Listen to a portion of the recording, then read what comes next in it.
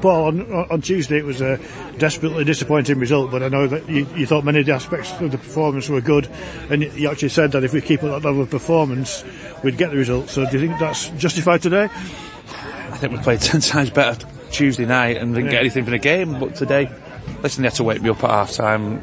I thought I would have to refund all the spectators that I paid in, because it was slow. We played to their tempo. They slowed everything down. The time wasted from the first whistle.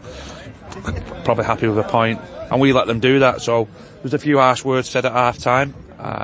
We changed and tweaked a few things, and then you could see the reaction. But as we just said to them at the end of the game, for me, you can't let teams come in and dictate where we play and the tempo we play, or we fall down to their level. And I think today, when Chippendale sort of set the tone by going and pressing, winning and pressing far up the pitch, being aggressive in the second phase, and I thought that was the difference. Obviously Lewis will get the plaudits for the goals, but listen, no one's ever got a clean sheet, scored 4 goals all in 45 minutes, but we need a bit of a wake up call, because we can't keep saying the same things. That we've got to play to our strengths, we've got to play to our tempo and do the right things in the right areas, and there's no better team in this league.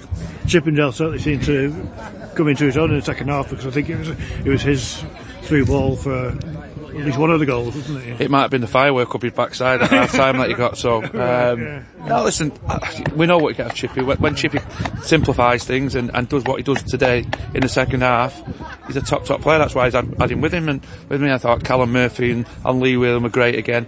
And again, I'll reiterate, we've got to do and play to our strengths, home and away, and we'll go where we need to go, but we can't let other teams dictate how we play.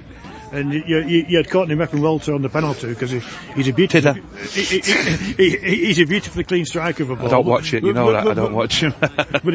but today he bobbled it in. Actually, I was expecting him to burst the net, but it went in anyway. Yeah. No, listen, Lewis said he felt something on his leg, so Courtney's down as the second taker, Chippendale's the third. So obviously Courtney stepped up, put it in.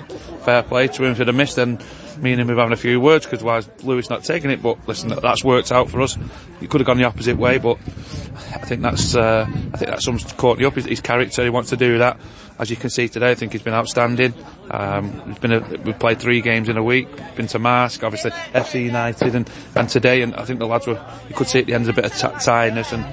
But again, we've done our job. Obviously scored 4 goals, kept a clean sheet, which is massively important, and 3 points. Yeah, you just mentioned the clean sheet there, as you would as a former goalkeeper. But there was a fantastic tackle by Jamila Eibel in the first half, wasn't it? When George Smith had it across the goal, and Jamil got in there, and sometimes the defenders don't get the plaudits. But listen, Jam's been top draw since we come to the football club. Great tackle, that's as good as a goal, because it goes wrong, he's off, and we're in the same predicament as we was at Hyde a couple of weeks back. So listen, you've got to take your hat off into that, but that's that kind of things that was happening in the first half that are foreign to us, that we don't do, and that's what we have to put right at half time, get people back on the same page. And like I say, you can see what we did second half to him. I don't think Cam again's second half's really had a save to make, and we've been on the front foot, we've been aggressive in what we do, but that comes from our defenders doing the right things, then it passes on to the midfield, and then the forwards who do the right things in the right areas.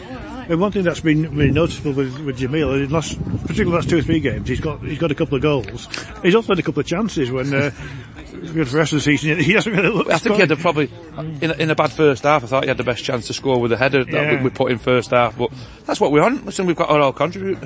As you look at the stats, you can see that we've not got someone that scored 15, 20 goals at the moment in time.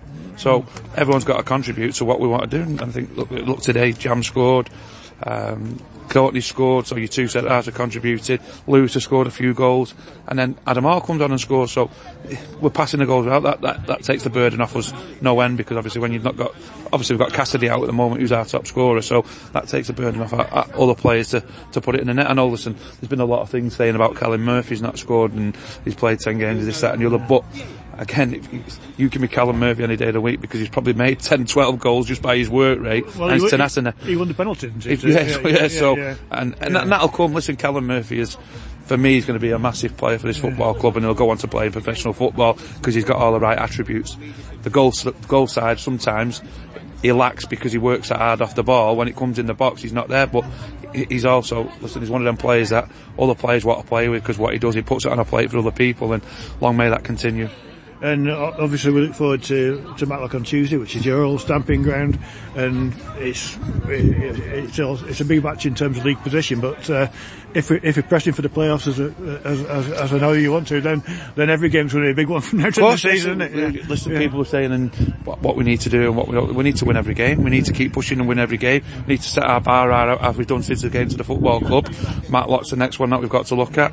I think there was drawing today, so obviously we'll see where they've gone, but listen, it's nothing to do. It's Matlock versus Guiseley. It's not for Paul Phillips versus Matlock on Tuesday evening.